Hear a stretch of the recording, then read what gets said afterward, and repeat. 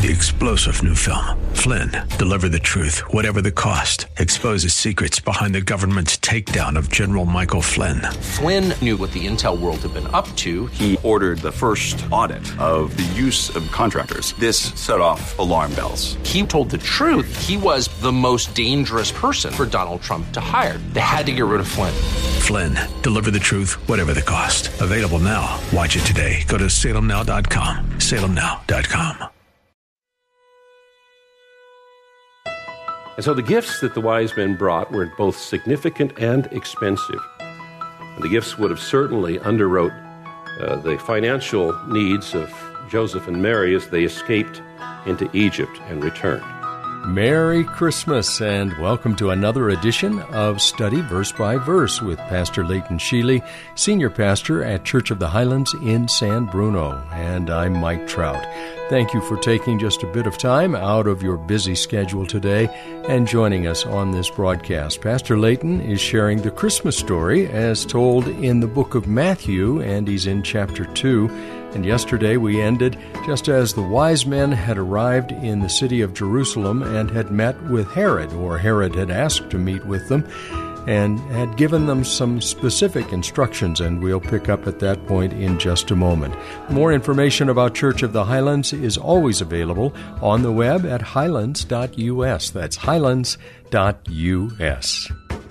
So Herod sent the wise men to the village of Bethlehem to make a careful search for the child, and he instructed them to return to Jerusalem.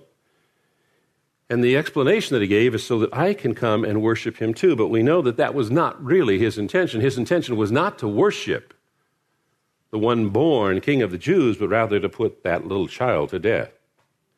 Verse 9, after listening to the king, they went on their way, and behold, the star that they had seen when it rose went before them until it came to rest over the place where the child was. Now, we don't know what brilliant star these ancient magi saw, and there have been many suggestions over the years made by various scholars. In 11 BC, Halley's Comet was shooting across the sky, but by that time, Halley's Comet was old news to the ancients. They'd already knew what it was all about, and some have linked it to a supernova that the Chinese and Korean astronomers recorded in March and April of 5 BC. Others have suggested it was an alignment of Saturn and Jupiter around 6 BC. And then there was also another astronomical phenomenon in around 5 BC, and that is that the star Masori rose at sunrise and shone with extraordinary brilliance. The significance is the name Masori means the birth of a prince. And so it's quite possible that that phenomenon triggered the astronomers to know that something had happened, a great king had happened. So we don't know what the Magi saw, but it was their profession to watch the heavens, and there was something that happened to trigger them to make a long journey to find this one who was born King of the Jews. This star is unusual indeed. Matthew doesn't tell us what it looked like or how it moved or how it was that the wise men found the very house where Jesus was, but we do know that this star was exceptional. And you can illustrate this for yourself by going home tonight after dark, looking up into the sky and figuring out which star your house is under. And the darker the sky, the more stars are going to come through. They're up there by the billions. And so, you might say that, well, my house is right under star PSR J 1302 6350. Or something like that. And somehow this star stopped over and pointed directly at the house where the child was. And there really is no adequate explanation of a celestial phenomenon that can answer what is described in verse 9. It's possible that God, who created a cloud and a pillar of fire to lead the nation of Israel, created some special star to lead these wise men directly to where the child was born. Or it's possible that it was an angel that God sent, because sometimes in the Scriptures, angels are referred to as stars, such as in Job and Daniel and Revelation. So we don't know what that phenomenon was, but we do know that this was no ordinary star. Verse 10. When they saw the star, they rejoiced exceedingly with great joy. And going into the house, they saw the child with Mary his mother, and they fell down and worshipped him. Then opening their treasures, they offered him gifts, gold and frankincense and myrrh. So when they found him, they worshipped him. And the homage paid to this young king was more respect than he received from his own people. Matthew made a point of highlighting the worship of these wise men who were likely pagan astrologers, in contrast to the Jewish religious leaders who knew the scripture. They pointed the wise men to where the child was to be born, those wise men that had traveled 1,000 miles, but they didn't join with the wise men and travel 5 miles to check out this story of the Savior being born. The wise men bowing before Jesus fulfilled many Old Testament prophecies that described the nations of the world bowing before God's promised one. And when approaching people of high religious, political, and social status, gifts are often given, and the gifts that were given here are significant. Gold is a gift that is fit for a king. Seneca tells us that in Parthia it was custom that no one would ever approach the king without a gift, and the gift of gold is a gift fit for a king. In fact, many crowns of kings are made of gold. And so for us, it is good to remember that Jesus is our king. Many of us approach him as though he's a friend, but we need to be reminded that he is our king. And the only reason that we can approach him as friend and call him friend is because he has called us friend. And then frankincense is a gift for a priest. It was used in temple worship, and the Latin word for priest is pontifex, which means bridge builder. A priest is someone who builds bridges between God and men, and that's what Jesus did. He made it possible for mankind to come into the very presence of God, so he is both our king as well as our high priest. And myrrh is the gift that is suitable for one who is about to die, because it was used to embalm the bodies of the dead. And that bespeaks of Jesus coming into the world not only to live, but also to die and give his life as a ransom for many. And so the gifts that the wise men brought were both significant and expensive. And the gifts would have certainly underwrote the financial needs of Joseph and Mary as they escaped into Egypt and returned. Verse 12, and being warned in a dream not to return to Herod, they departed to their own country by another way.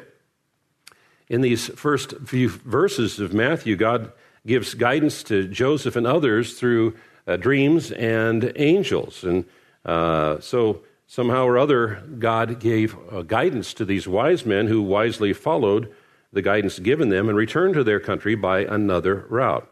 That, by the way, took courage for them to disobey the direct order of a king.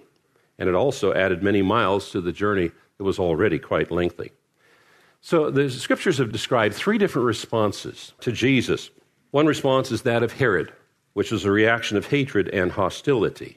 He saw that child as a child that was going to interfere with his life and his plans, and therefore he wanted to destroy the Christ. And there are still those who would want to destroy the Christ because they see Christ as one who wants to interfere with their lives. To someone who is predisposed to live life as they like, they have no purpose, no value in Jesus Christ. But a Christian is one who has set aside their own plans, their own desires, their own agendas, and instead lives a life dedicated for the Lord, their King.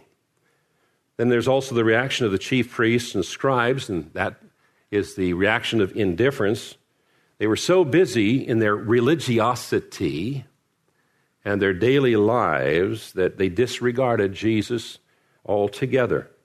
He meant nothing to them. And it's important for us to be reminded that Christianity is not about religiosity. It's about Christ and having a relationship with him. And if we miss that, we've missed the whole point. And then there was the reaction of the wise men, which was that of worship. In fact, when we see their lives, we see a pattern for worship. They sought Jesus. They bowed. They gave, they worshiped, and they obeyed. The Magi were seeking Jesus. Herod was opposing Jesus. And the religious people were ignoring Jesus? Which are you? Now, I'm going to suggest that I think you're probably in the category of seeking Jesus. That's why you're in church today. Amen? But you know, we as humans, we're pretty fickle. And some days we get up on the wrong side of the bed. And we fall into one of those other categories. So I think it's important for us every morning to do a check. Are we seeking Jesus as we ought? Now, the rest of the chapter goes on to describe the escape of the family into Egypt and their return, and God providing guidance and protection to that family. And it reveals God's care for his son with the world already hostile towards him. Even the armies of the great Roman Empire and others couldn't put Jesus to death until the appointed time. And it's important for us to understand this. Many of us think, well, that's because Jesus was special, and he was. But that is also, for us as well, guidance and protection. You see, we know that because Hebrews says it is appointed unto man once to die. The appointment is set by God, not by our circumstances. And since that appointment is set by God, none of us are going to be late for that appointment. And none of us are going to be early for that appointment. We're not going to die and show up at the gates and say, you're not on the list for today. So God's guidance and protection is for us today. Isn't that great news? That's part of the gospel of Jesus Christ. Thank you, Lord. Lord, we are so thankful for giving us your word and giving us your Holy Spirit and all of the treasure that we find herein. Thank you, Lord, for loving us so much that you've gone to such incredible extremes to provide for our salvation. And not only have you saved us from our sin, but you've adopted us as your very own children. That's why we can come to you as our Heavenly Father. Thank you, thank you, thank you. And Lord, we know that we're surrounded by people who walk in darkness, and some of them are seeking the light. Some of them are seeking you. And Lord, we pray that you keep us attentive to the prompting of your Holy Spirit. And when your Holy Spirit prompts us, we, in obedience, open our mouth, and you put your words in our mouth for that person. And Lord, may it be during this Christmas season that our teams of people that are presenting the gospel in so many ways are blessed by you and protected by you. Thank you, Lord. In Jesus' name we pray. All God's people said? Amen. Amen. God bless you. Go with God. Amen. That's Pastor Leighton Sheely.